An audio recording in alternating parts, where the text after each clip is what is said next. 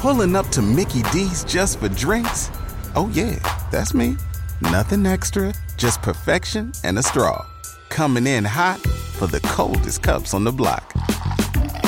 Because there are drinks. Then there are drinks from McDonald's. Mix things up with any size lemonade or sweet tea for $1.49. Perfect with our classic fries. Price and participation may vary. Cannot be combined with any other offer. Ba-da-ba-ba-ba.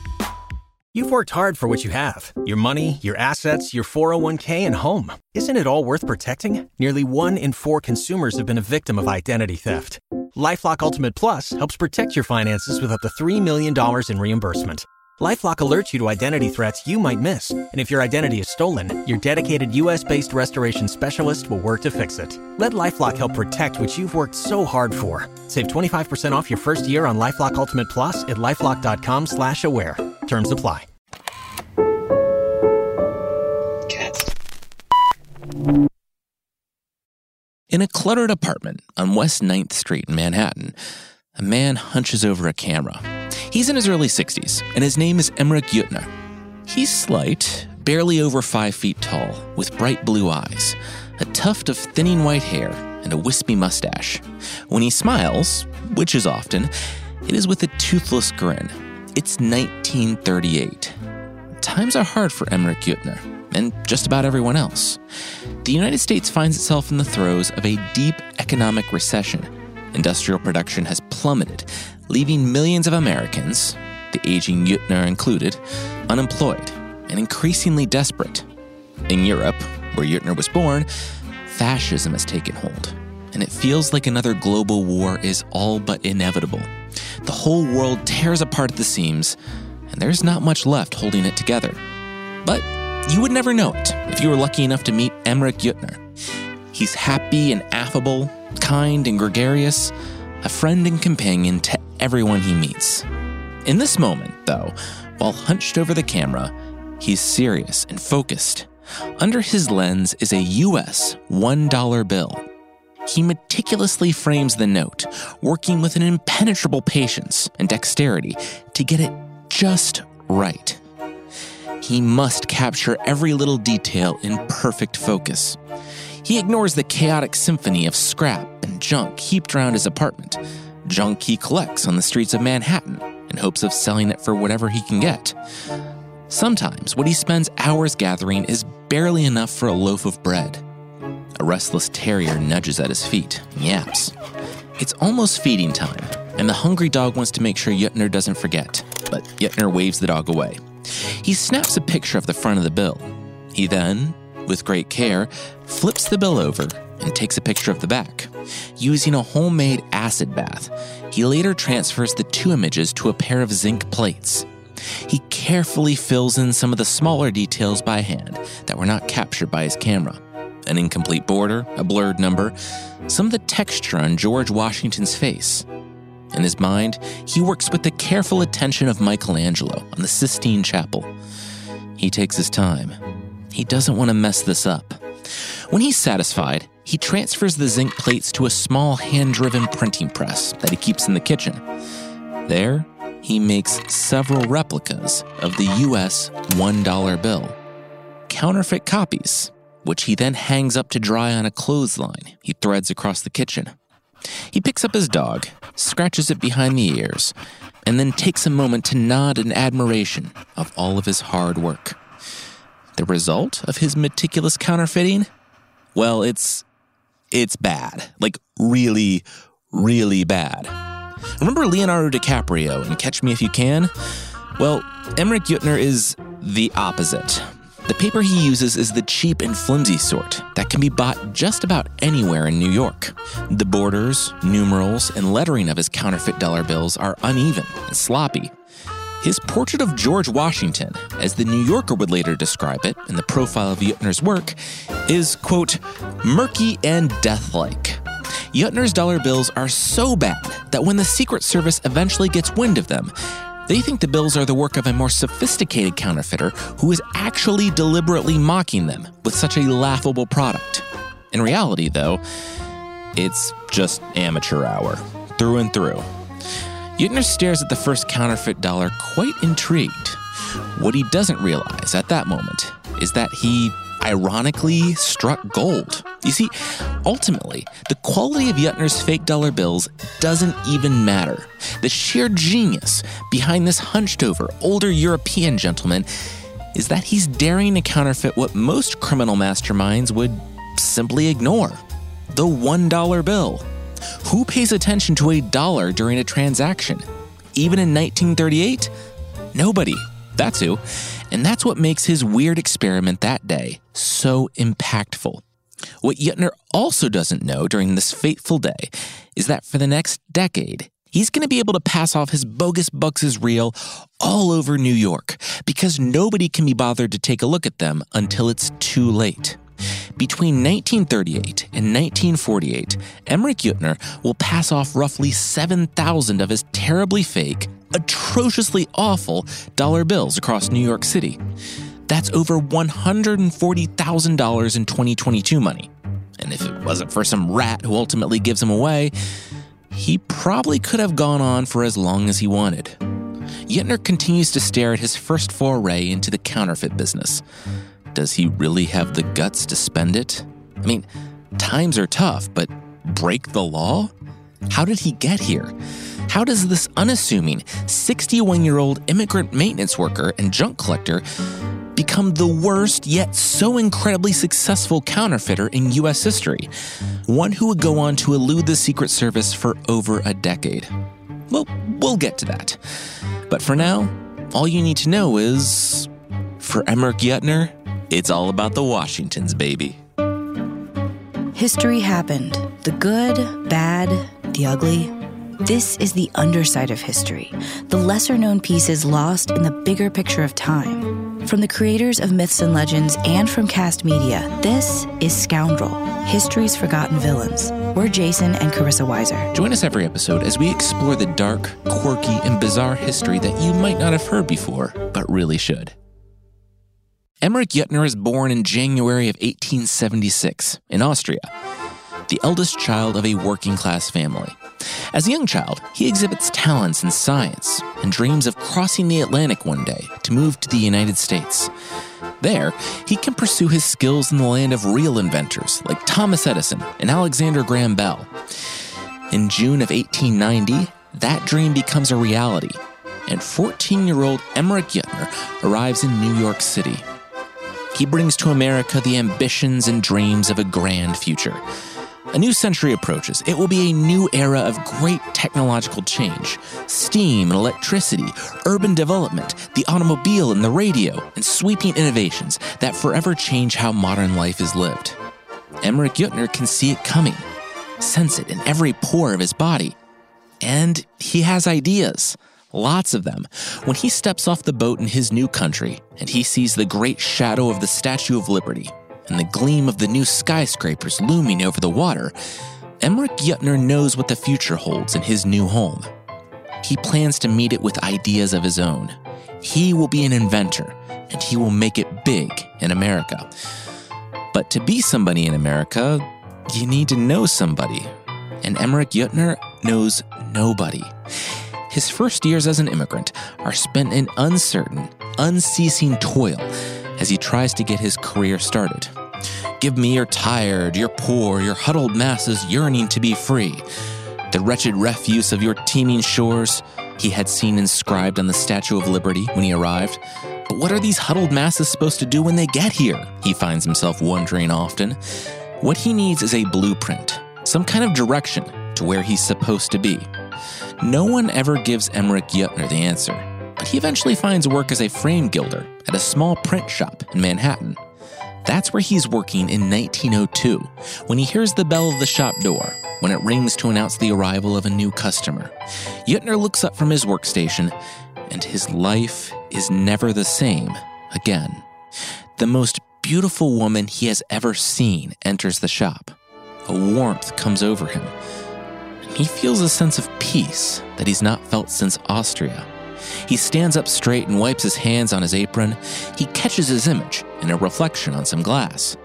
He attempts to discreetly, but unsuccessfully, wet his fingers with his mouth and then run them through his hair to put the disheveled strands back in their place. For a moment, He feels like a foolish boy when he remembers the thin strands of a sparse mustache on his face. "How may I help you?" he asks in his crisp Austrian accent. "I would like a frame," the woman says as she approaches.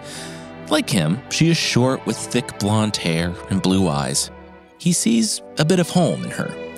Though he does not know her name, he feels as if every day lived in each other's absence was merely to bring them to this moment. One future has arrived, and he will not squander it.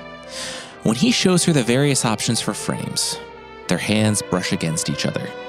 Her name is Florence Lamine, and they will be married within the year. They will love each other to the end. Rarely will a day go by that they do not spend in bliss in each other's company.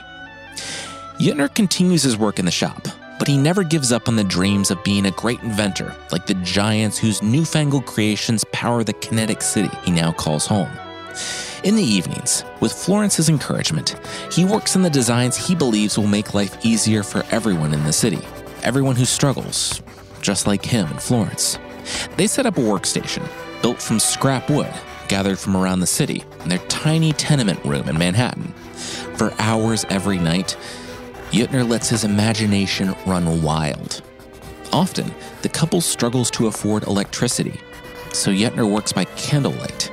Florence brings him coffee, rubs his shoulders, and speaks him back into confidence whenever he begins to falter.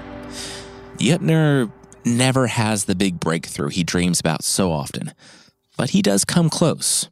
In 1905, at the age of 29, Juettner has an idea for a new kind of camera. He sends the blueprints to the Eastman Kodak Company, the premier manufacturer in the country. Though they don't think Juettner's invention is commercially viable, they're impressed enough with his design to send him a letter, praising his extraordinary ingeniousness. It's a letter that Juettner keeps for the rest of his life. He shows it to friends and family any chance he gets, and it's there by his side in 1938. Though by then it has become frayed and yellowed with the passing decades when he hunches over a camera to counterfeit a dollar bill for the first time. He also designs a refashioned Venetian blind that works just like any old window shade. In Juettner's words, you didn't have to pull a string this way and that way to make her go up and stay up. You just give her a twitch, like you do with a window shade, and she'd go up and stay up. Or you just pull her down and she'd stay down. It was simple, my Venetian blind. It's a wonderful design that impresses friends, family, and factory owners alike, but much to everyone's chagrin, it never made it to market, and Juettner and his wife continue to struggle. The Juettners eventually have 2 children, a daughter, Florence, and a son, Walter, and then things have to change. It's one thing to live hand to mouth as a young couple, but it's quite another to force young children to live under the life of a struggling inventor. One evening, while their daughter sleeps sound in the crib and Florence sits next to him, pregnant with Walter, Juettner announces that he's putting his designs on hold. He holds his wife and says, "It's time for something more stable. We cannot go on like this." She asks if he's sure. She says they will be with him no matter what he decides. "Some dreams are best left as dreams," Juettner says. "And to grow old well is to know what is to be real and what is to be fantasy. It is no longer a time for dreams. It's time to live for our children." Don't be a scoundrel like Emerich Juettner. Please leave us a review on Apple Podcasts and let us know of a scoundrel you'd like us to cover. Maybe we'll choose yours. Special thanks to the Jordan Harbinger Show for sponsoring today's episode. Here's a show that's for anyone and everyone who likes high-quality, fascinating podcasts hosted by interesting people. Which is pretty much everyone, right? It is. Jordan covers a wide array of topics through weekly interviews with big-hitting guests. And if you need help deciding where to jump in, maybe try Jordan's conversations with Dwayne Wade about life being bigger than basketball, or Chris Hadfield on An Astronaut's Guide to Life on Earth. Those are both great episodes to start with. And what you'll find is that Jordan moves the conversations to really interesting places. With Chris Hadfield, for example, it's space, sure. But they also talk about fear, imposter syndrome, I want to be versus I want to turn myself into. Those are very different. And it's like that no matter which guest Jordan has on. It's more than you might think, and there's something useful to hear every time. Very interesting. Truly, there's an episode for everyone, no matter what you're into. We really enjoy this show, and we think you will as well. There's just so much here. Check out jordanharbinger.com/start for some episode recommendations, or search for The Jordan Harbinger Show, that's HARB as in boy, IN as in Nancy, GER, on Apple Podcasts, Spotify, or wherever you listen to podcasts. Today's episode is sponsored by Honey, the easy way to save when shopping on your iPhone or computer. Which is basically the only way I shop these days. I don't have to go anywhere. I can see all my options in one place. And then, of course, you have the discount codes. If you can keep track of them, that is. Fortunately, Honey takes all the manual work out of the equation. I just activated it in my browser, so now every time I shop, the little Honey button appears. I click Apply Coupons and enjoy the savings. That's how we save $29 on pool inflatables and goggles, $34 on sandals, and $12 on poolside pizza. Can you believe it? Because we couldn't. Seemed way too easy and too good to be true. But hey, that's Honey for you. It's easy to use, and you'll be amazed at your savings. Oh, and Honey doesn't just work on desktop. It works on your iPhone, too. Just activate it on Safari on your phone and save on the go. If you don't already have Honey, you could be straight up missing out. And by getting it, you'll be doing yourself a solid and supporting the show. I'd never recommend something I don't use. Get Honey for free at joinhoney.com/scoundrel. That's joinhoney.com/scoundrel. It's nearly the 1920s, and Juettner, now in his 40s, quits his job at the print shop and begins to work as a live-in maintenance man at an apartment building. It's a hard job, and it leaves him without the energy to tinker and invent. But the job gives the family an apartment, rent-free. Their children are able to go to school and live as children should live, and have a life neither he nor Florence had when they were young. Juettner does not become cynical, though. He doesn't regret his decision, and he doesn't blame his lot in life on anyone. If anything, he becomes more joyous and more caring for those around him. One Christmas evening, the Juettner family delights in the holiday in their kitchen. They have just a roast, cooked together by Emerich and Florence, and there's little left but scraps on their plates. The smell of the savory feast wafts in the air, and it's with full bellies that they soak up the love they have for each other. His daughter sits in Juettner's lap while his son plays with his new toys on the floor. Florence leans back in a kitchen chair as a smile flows across her face. A soft, timid knock at the door. Juettner lifts his daughter off his lap and goes to see who it is. It's a tenant, a young single mother he has come to know well in recent months. She says she's so sorry to bother him, but she could really use his help. It's Christmas, she knows, but she doesn't know who else to ask. Juettner looks back to his wife.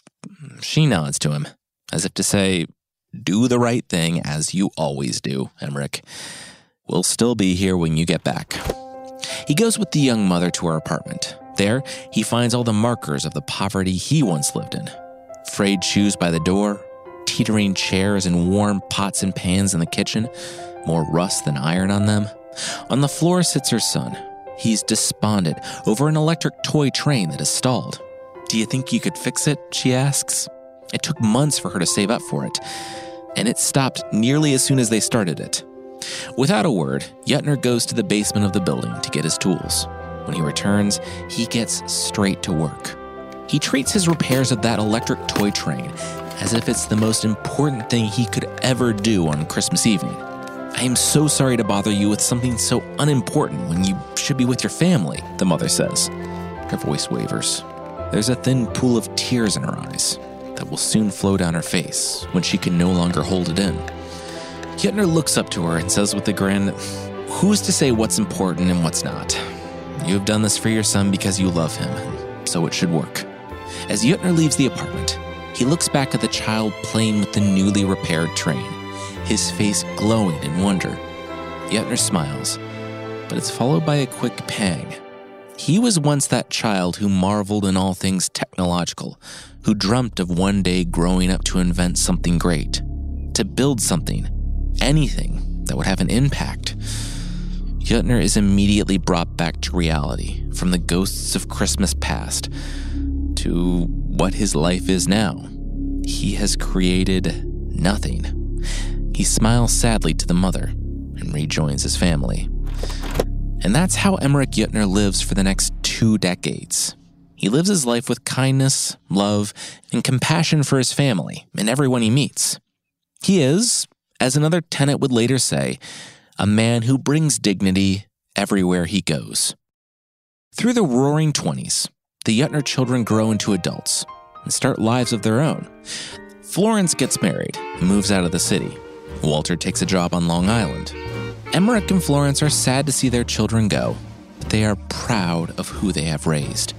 They grow older too. Juettner's hair grows thin, that mustache wispy, and every passing year finds him another tooth short of a full set. But he has his Florence, his dear Florence. Then, the Great Depression comes. Times get hard. Everyone in the Manhattan apartment building struggles, and the Juettners see tenants and friends alike slide into destitution and poverty. Their own money doesn't go as far as it once did, but they remain frugal, tighten their belts, and make do. One morning, in 1937, Florence wakes up with a cough. It's one unlike anything she's had before. It's sharp and cutting. It slices right through her lungs and leaves her wheezing. It's persistent, too. She wakes up with it, eats breakfast with it, goes about her day with it, and it's still there, keeping her awake at night when she tries to sleep. It's dry and rough, and though she won't say it to Emerich, she knows it's something serious. She hopes it'll just go away, but it doesn't, and she senses it never will. After a week of insistent coughing, Emerich, now 61, takes Florence to a clinic, and there a doctor tells her that it's not good. If they had caught it earlier, they might be able to treat her and alleviate her pain. Things are now too advanced, though. It's too late. She doesn't have much time. Soon, nearly all of Florence's strength dissipates. Her lungs are on fire. Just getting from the bedroom to the kitchen becomes a major ordeal.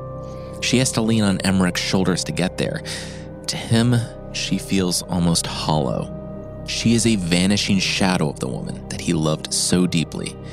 And each soft shuffle of her feet across the floor reminds him of all they had together that will soon be but memories. One evening they are in bed. Florence rests her head on Emerich's chest. Her breaths are faint and infrequent.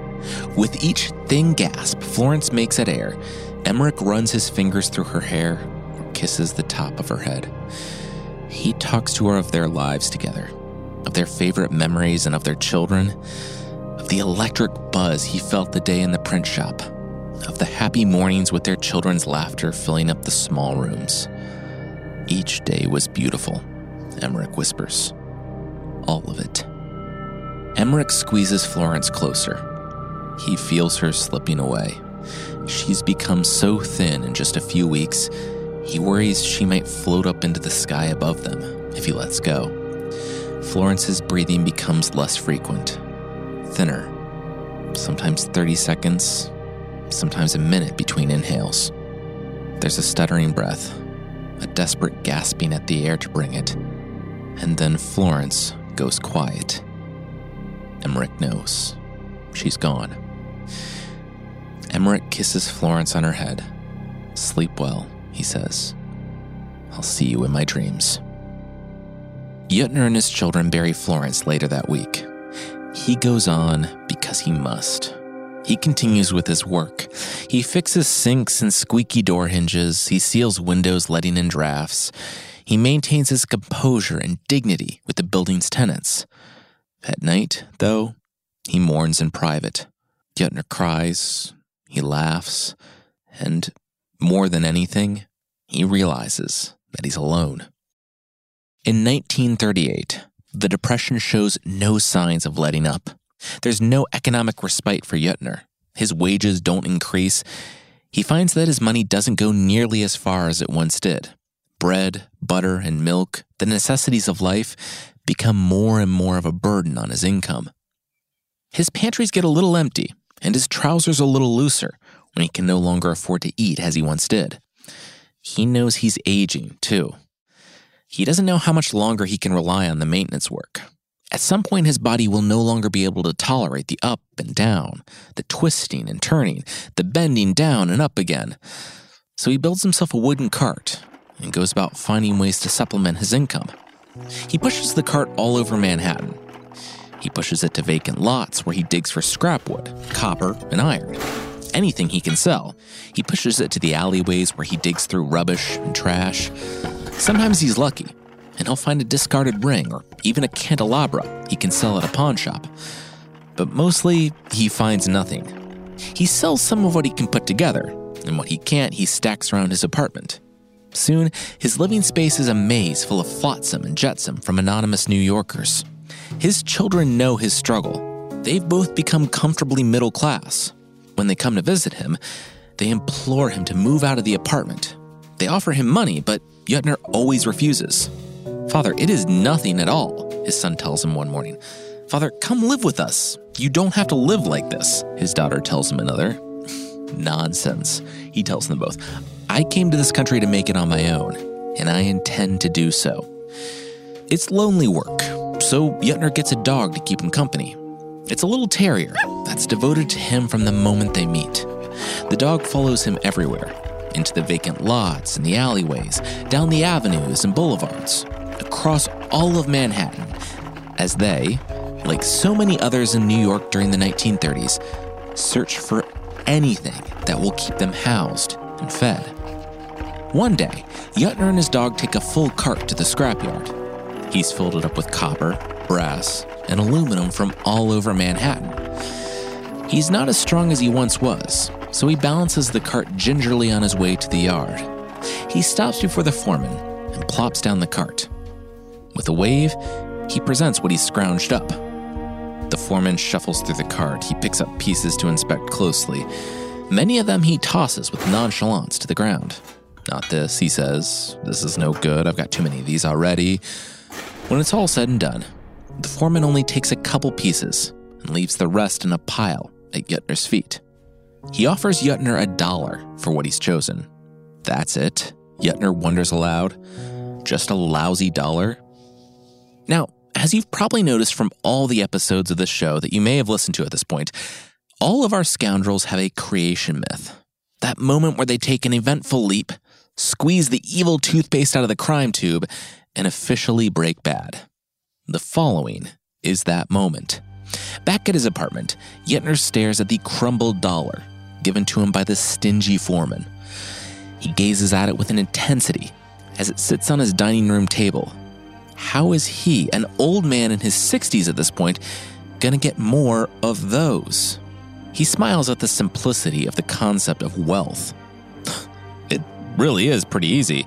All he needs to do is take that measly piece of paper that sits on his table, that dirty green thing that seems to make the entire world go round, and that's brought the entire world to its knees, and have more of them. But how? Suddenly, Juettner's smile disappears. He thinks of something, and it's not funny, it's the farthest thing from funny. It's so unfunny that it could put him in jail for the rest of his life. He quickly shakes it off, but could he? I mean, physically? He's built cameras and Venetian blinds. Does he actually have the skill set to counterfeit a $1 bill? Never one to back down from a self-imposed challenge, Juettner decides to do something. Call it a goof, call it a lark. He quickly pulls a worn camera from the scrap pile in his apartment. He scrounges together what cash he has left and buys some paper and zinc plates. He sets up an acid bath and a hand-driven printing press in the kitchen, and he gets to work, as a goof. He places the taunting $1 under the camera lens and carefully frames it. He photographs both sides of the bill. He transfers the images to the zinc plates. He prints out his counterfeits and hangs them to dry. Juettner stares at his work. We know in retrospect that it is horrible. I mean, the quality of the work, that is. Remember all the fuss we made at the opening about how bad Juettner's $1 looked? Well, not to Juettner. To him, it's his best work. But he's not convinced. What's the point of making something if it has no utility? Edison, Bell, they invented things that people rely on and use every day. Sure, they invented things that helped to make them a lot of money, but did they ever actually invent, well, money? Waiting on a tax return? Hopefully it ends up in your hands. Fraudulent tax returns due to identity theft increased by 30% in 2023. If you're in a bind this tax season, LifeLock can help. Our U.S.-based restoration specialists are experts dedicated to helping solve your identity theft issues. And all LifeLock plans are backed by the $1 Million Protection Package. So we'll reimburse you up to the limits of your plan if you lose money due to identity theft. Help protect your information this tax season with LifeLock. Save up to 25% your first year at LifeLock.com/aware. O'Reilly. You need parts? O'Reilly Auto Parts has parts. Need them fast? We've got fast. No matter what you need, we have thousands of professional parts people doing their part to make sure you have it. Product availability. Just one part that makes O'Reilly stand apart. The professional parts people. O'Reilly Auto Parts. Juettner looks at his new dollar, at George Washington. Suddenly, his eyes narrow. Juettner had trusted men like him. Come to this country and all your dreams will come true. Juettner's been here all of his life, and now in his old age, he's nearly destitute. He knows what he needs to do. Juettner quickly takes the fake bill off the line and shuffles it into his wallet, next to a couple of authentic dollars. He's off to test his work. Juettner goes to a shop around the corner. There, he asks for a cigar and a box of matches. He hands the cashier his fake dollar and 2 real dollars. The cashier takes the bills. When he counts them, one of them feels a little thin, maybe a little more worn and discolored than the ones he's used to, but he doesn't question it. "Keep the change," Juettner says. "I don't need it." The cashier thanks him, and then Juettner is on his way. On his way home, Juettner can't believe it. It actually worked. As Juettner comes back to his apartment, he celebrates. He did it. Just then, he locks eyes with a photo of Florence. She looks at him the only way she could. Juettner looks away. He's got more funny money to make. Now, just as we described Juettner as a very amateur Leonardo DiCaprio in Catch Me If You Can, every counterfeit capper needs the other side, the cop who chases down the criminal. The Tom Hanks. And we sure have that here. A lot of them. You see, later that day, the cashier that Juettner gave his fake buck to empties out the day's revenue from the till into the deposit bag. He drops off the bag at the bank on his way home and never thinks of the transaction with Juettner again. The next morning, a clerk at the bank opens the deposit bag from the corner store. When she's counting the money, one note catches her eye. The paper just doesn't look right. And when she looks a bit closer, she notices that the borders are uneven. Some of the numbers are blurred. How could anyone ever accept this note? She wonders. She flags the bill as potentially counterfeit, as she's been trained to do, and forwards it to her manager. Her manager confirms her suspicions and then sends the note to the NYPD. At the NYPD, Juettner's note lands on the desk of a veteran detective. When he sits down to work in the morning with a fresh cup of coffee, he can't believe what he sees. He picks up the fake note and rubs it lightly against his fingers. It's so thin that it almost tears apart from the friction against his skin. This has to be some kind of joke, he thinks to himself. Someone here's pulling my leg, right? The detective glances around the office. He's alone. There's no one around the corner snickering at the prank note that they placed on his desk. And so he gets to work. What the heck, he thinks. This one should be easy. He examines the counterfeit dollar and then begins compiling his notes on the case. When he's finished, the detective passes his notes to his superior, who passes it on to his superior, and on it goes until the file arrives at the Secret Service headquarters in Washington, D.C. There, the case of the shoddy dollar bill, as all counterfeit cases do, arrives on the desk of Frank J. Wilson, the chief of the Secret Service of the United States. He is not amused either. Looking through the notes from the NYPD, He can't believe this is a real case that he has to spend energy on. Wilson prosecuted Al Capone. He was one of the agents who investigated the infamous Lindbergh kidnapping. Now he's tasked with investigating a counterfeit dollar bill that looks like it was forged by a distracted kindergartner during recess. He begins to write up the official case. "This opens your file on this new counterfeit," he types. Everything that follows he imbues with an amused contempt for the forgery that he and his agents must now investigate. He's not impressed, and he wants it known in his notes. "This counterfeit is printed on one sheet of cheap bond paper from crude photo-etched plates," he continues. "The portrait is poorly executed against a black background which fails to show any line work." Wilson writes the case with a resigned critique of an overworked art instructor who has seen too much amateurism. The left eye is represented by a black spot. A heavy line forms the lower lid of the right eye, which is almond-shaped. The seal and serial numbers are printed in a dull indigo. The design and text of the seal are poorly etched. Wilson does give Juettner a near compliment at the end of his report, however. The back of this counterfeit, printed in dark green, is of better workmanship than the front. High praise. Thus begins file number 880, and the search for the worst counterfeiter in the United States begins. It will last far longer than the Secret Service could ever imagine. For his part, Juettner is as nonplussed as the Secret Service. But unlike them, he does not ask questions. He goes for it. If it worked once, it could work again. It does. And then a third time. And then a fourth. Juettner comes up with a plan. He doesn't want to get too greedy. He doesn't want to test his luck and push things too far. Juettner decides to only counterfeit dollar bills. He never uses more than one at a time in a single transaction, and he never uses a counterfeit bill at the same location twice. He'll stay small. He'll be modest in his ambitions, and he'll move fast across New York. He knows that if he tries too much, he's sure to be caught. The case ultimately comes to James J. Maloney, the supervising agent of the New York field office of the Secret Service. From the beginning, he and his men are flummoxed. None of this makes any sense. After a few matching counterfeit bills come in, Maloney and his agents bring in former counterfeiters to take a look and assess the forgeries. When one former counterfeiter, a reformed ex-con from Brooklyn who had once forged for the mob, comes in, he guffaws when he feels Juettner's work in his hands. "What are you doing, Maloney? Are you guys joking around here? You've never seen anything like this on the street." Maloney can't believe he's asking. "I've never seen such a botched job in my life," the Brooklyn counterfeiter responds.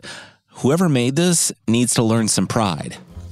It's a case unlike Maloney and his agents have ever seen, and they will never see anything like it again. Normally, there's really only two kinds of counterfeiters in their experience. There are individuals who work on their own. They counterfeit large bills, 100s and up, and they usually try to hit big once and then disappear. And then there's the mass producers. They usually work for the mob or other underworld networks. They counterfeit 5s, 10s, and 20s at a large scale to keep the money moving through criminal networks. This counterfeiter, though, he's neither, and it doesn't make a lot of sense. Maloney and his men come up with the nickname, Old 88, after the number of the initial file for their counterfeiting suspect. Whenever they try to enter his psychology or profile him a bit to understand his motivations, they always come up at a loss. After a year, the Secret Service receives 585 of Juettner's counterfeit dollar bills. That might sound like a lot, but in terms of monetary value, it's not much. It's less than $2 a day that Juettner's earning with his forgeries. That's a lot of work and a lot of effort for what, according to the Secret Service, does not actually amount to significant monetary fraud. Maloney's team sets up a map of the East Coast on the wall of their office. They put in a red thumbtack at every location where one of these dollars gets through. While some of the bills show up in places like Baltimore or Richmond, almost all the tacks end up on the Upper West Side of Manhattan. Their forger is local. The agents know his neighborhood. But for some reason, they simply cannot catch him. After 585 forged dollar bills, Juettner does not manage to get any better at counterfeiting. In fact, he gets worse. Another morning in 1938, Maloney sits down at his desk. There, waiting for him, as he's grown accustomed to now, is another dollar bill. He recognizes it immediately. The border work is shoddy, the numbers are blurred, George Washington's eyes are vacant black holes of death. When he looks a little closer, Maloney notices something new. This time, Juettner has managed to misspell Washington as Wassington. Wahsington. Oh my gosh. Maloney mutters to himself when looking at this newest version of the forged dollar. Enough of this. This has got to end. With the arrival of the Washington bills, Maloney and his agents conclude that the only motivation of Old 88, their elusive forger, is to annoy them. So they try a new strategy. They hit the pavement. They make detailed pamphlets on the forged dollar bills that are circulating around Manhattan. They include explicit instructions and descriptions of the fakes and how to recognize them. They hit just about every corner store in Manhattan. The Secret Service agents post the pamphlets at the tills, on the windows, and on the entrances to the stores. Please just pay a little bit more attention, Maloney implores every clerk and store owner. And maybe, just maybe, we'll finally be able to catch this guy. The pamphlets don't do anything. For the next 10 years, Juettner walks around Manhattan exchanging his forged bills with impunity. Every step of the way, the terrier is by Juettner's side. Through rain and snow, thunder and lightning. One of those first days of spring, when the ice and snow are at last gone, and you can feel the new season in the air. On hot summer days when they are too tempted to bust open the fire hydrant, as children do, and get a little respite from the suffocating humidity, Juettner buys cigars and loaves of bread, newspapers and packs of cards, and sometimes even a treat for the terrier, because he's such a good accomplice. Juettner and his dog grow old together. They start to waddle more than walk.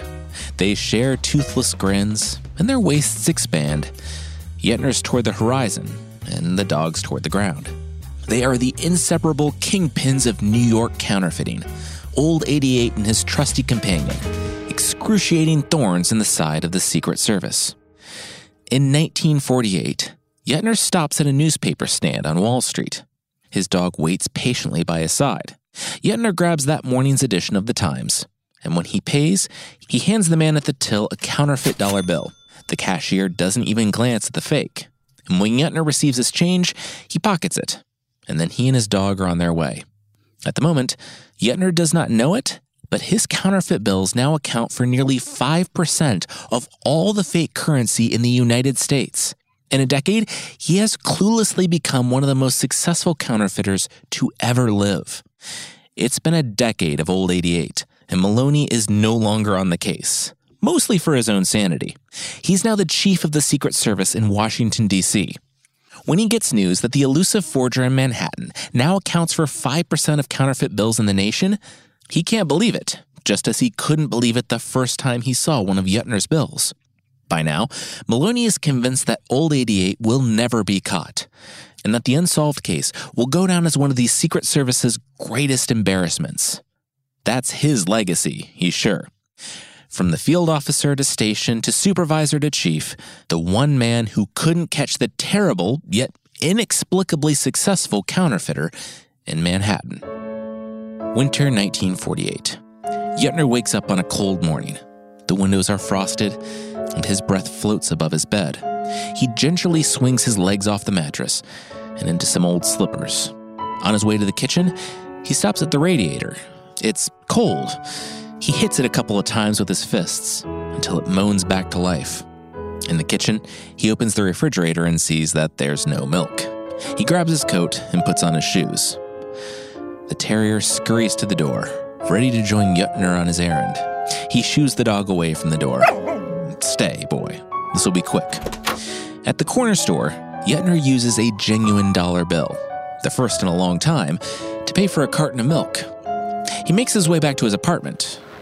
For a moment, the streets are quiet, and all he hears is the crunching of the ice and snow under his feet.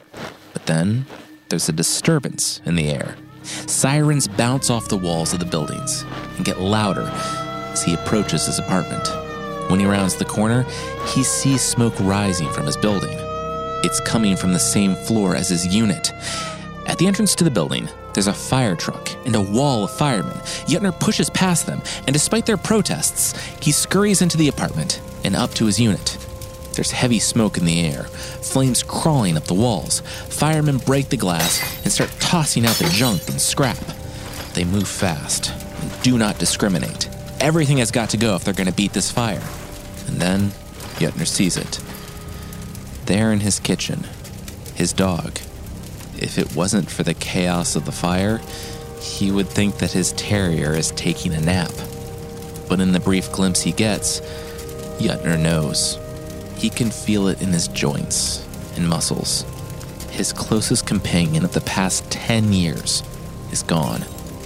"Hey, what are you doing here?" A voice cuts through the haze, in Juettner's shock. An arm wraps around Juettner's torso and carries him out of the building. A week later, Juettner sits alone at his kitchen table. The windows are now boarded up. There's smoke damage on one of the walls, and the smell of the fire still hangs heavy in the air. It was a rat that caused the fire. It chewed through some wires and set the flames free. Just like that, Juettner's counterfeiting operation is gone. The apartment is now largely empty. The firemen threw almost everything out the window during the fire, and Juettner's now left alone with the ghosts of his memories. The dog, his children, and his Florence are there with him in the heavy silence of his mourning. And though he knows the warmth of their memories, for the first time in over 10 years, he again feels the immense fragility of being so alone. Outside the apartment, children play in the yard. It has just snowed, and under the fresh white coat lay remnants of Juettner's life. Bits and pieces of scrap out there, the camera too, and the zinc bath, now broken in half after being tossed out the window. "Hey, what's this?" One of the children calls out to his friends. He notices a green piece of paper under the snow and pulls it out. He waves it over his head. "Money!" Another child shouts. "Oh, we're going to be rich." Later that evening, the children play a game of poker with the counterfeit bills they have found outside Juettner's apartment. Their father enters the room and catches a glimpse of a bill. He takes one and examines it closely in his hands. "Where did you get this?" The children lead their father to the junk outside the apartment, where he sees the camera and the zinc plates and recognizes them for what they are, a counterfeiting operation. 2 days later, the NYPD arrests Emerich Juettner after the building manager informs them that the junk was thrown from his apartment during a recent fire. Juettner's custody is turned over to the Secret Service soon. When the news reaches Maloney in Washington, D.C., he writes back a simple note. "These developments please me very much." Juettner denies everything through his interrogation. "Oh, come on, Emerich," an anonymous Secret Service agent implores him. "You can't expect us to believe that. We've got everything. It's all right there outside your apartment. If not you, who could it have possibly been?" Juettner becomes adamant. It was not him. "Thing is," the Secret Service agent continues, "we don't even need your confession. We've got enough to put you away for 30 years already. You're over 70. Do you think you'll last long enough to ever leave prison?" Eventually, Juettner admits to passing the bills around Manhattan. "But have I really done anything wrong?" he asks with genuine curiosity. "It was at most $15 in a week. I never used a fake more than once at a place. No one ever lost more than $1. What's the harm?" Juettner never confesses to manufacturing the counterfeit bills, however. He tells the story of a mysterious Henry, a far more experienced criminal, who procured the equipment and paper and simply used Juettner's apartment as his forgery lab. The Secret Service never finds any evidence that a Henry exists, but Juettner sticks to his story and remains consistent. When the trial begins, Juettner is 73 years old. Every day, he wears the same thing, a blue linen shirt and a worn gray suit.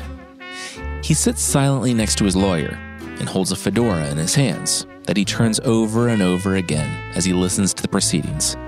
From time to time, he smiles at the court stenographer and the bailiff. It's a fast trial. the government has overwhelming evidence against Juettner. There's not much to discuss, and Juettner's found guilty without much debate. When it's time to sentence Juettner, the judge addresses him directly. Herr Juettner, as the judge has come to call him, I am going to send you to jail. Have no doubts about that. What you have done is wrong, indisputably. You will receive a punishment for your actions. In light of your age, however, the sentence will be light. Your punishment will be 9 months in prison. It's Juettner's lawyer.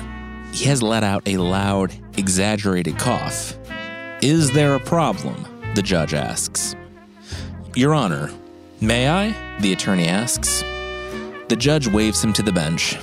There, they huddle together, while the prosecutor looms just steps away. Your Honor, we appreciate the light sentence, we really do, but under New York state law, if the sentence is 1 year and 1 day, my client could then be released after 4 months, whereas otherwise, he would be required to serve the entirety of a 9-month sentence.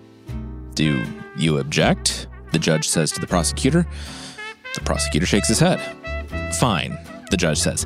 Herr Juettner, I hereby sentence you to 1 year and 1 day in the New York State Penitentiary, and you are to pay a fine of $1. A fitting fine, I think we should both say. With that, Emerich Juettner is taken away. He serves his time without incident, and he is released, as promised, after just 4 months for good behavior. He returns to his Manhattan apartment, where the windows are still boarded and the memories of his past life hang heavy in the air. He sees his children often, and he even sells the rights to his life story to Hollywood to get by. And, at his own insistence, he spends the last years of his life alone in that apartment. He spends much of his time walking the streets of Manhattan. One day, a young reporter recognizes him on the street. Mr. Juettner, the reporter says, if I may, you're a notorious man now, a legend of New York and Hollywood. Do you ever think about going back to your life of crime? Juettner flashes a toothless grin. No, he says, there was never enough money in it. Then he's on his way, back into anonymity in Manhattan. But the question remains, why? What forces a gentle, old, kind man like Emerich Juettner, someone who lived an honorable life of dignity for 6 decades, to one day break bad and become one of the most notorious sought-after felons in the Secret Service's history? Sure, desperation has something to do with it. He was a man in dire straits, fearful of living in poverty. And that was all too common during the Great Depression. Ignorance has something to do with it too, sure. I believe he didn't really comprehend the damage that he was doing. As he said, he had never given more than 1 bill to anyone, so no single person had ever lost more than $1. But putting the babe in the woods excuse aside for a second, there was something far more psychological. Emerich Juettner always subscribed to the American dream. Far from the crippling bureaucracies and encumbering histories of old Austria, the United States guaranteed a blank slate, a blind meritocracy that determined success based solely on dedication and talent. Unfortunately, for Juettner, when life got in the way of that determination and that talent never materialized, an anger took its place, an anger that fused nicely with the inventiveness Juettner never got a chance to use. With each Washington that Juettner mangled, it was an ever so slight thumb on the nose to the country that promised him so much, but delivered so little. So the next time you slip your fingers into your wallet or purse and pull out $1, think of old Emerich Juettner. Just try to make sure that it's not an atrocious, awful fake. Scoundrel, History's Forgotten Villains is executive produced by Jason and Carissa Weiser and Colin Thompson. Today's episode was written by Timothy Fosbury. It's produced by DJ Lubell and edited and sound designed by Anton Doty. Scoundrel, History's Forgotten Villains is a Cast original podcast.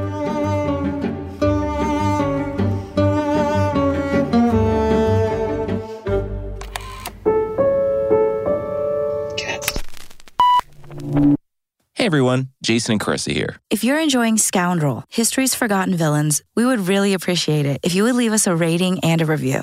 It really helps us out. Thank you so much. Pulling up to Mickey D's just for drinks? Oh yeah, that's me. Nothing extra, just perfection and a straw. Coming in hot for the coldest cups on the block. Because there are drinks. Then there are drinks from McDonald's. Mix things up with any size lemonade or sweet tea for $1.49. Perfect with our classic fries. Price and participation may vary. Cannot be combined with any other offer. Ba-da-ba-ba-ba.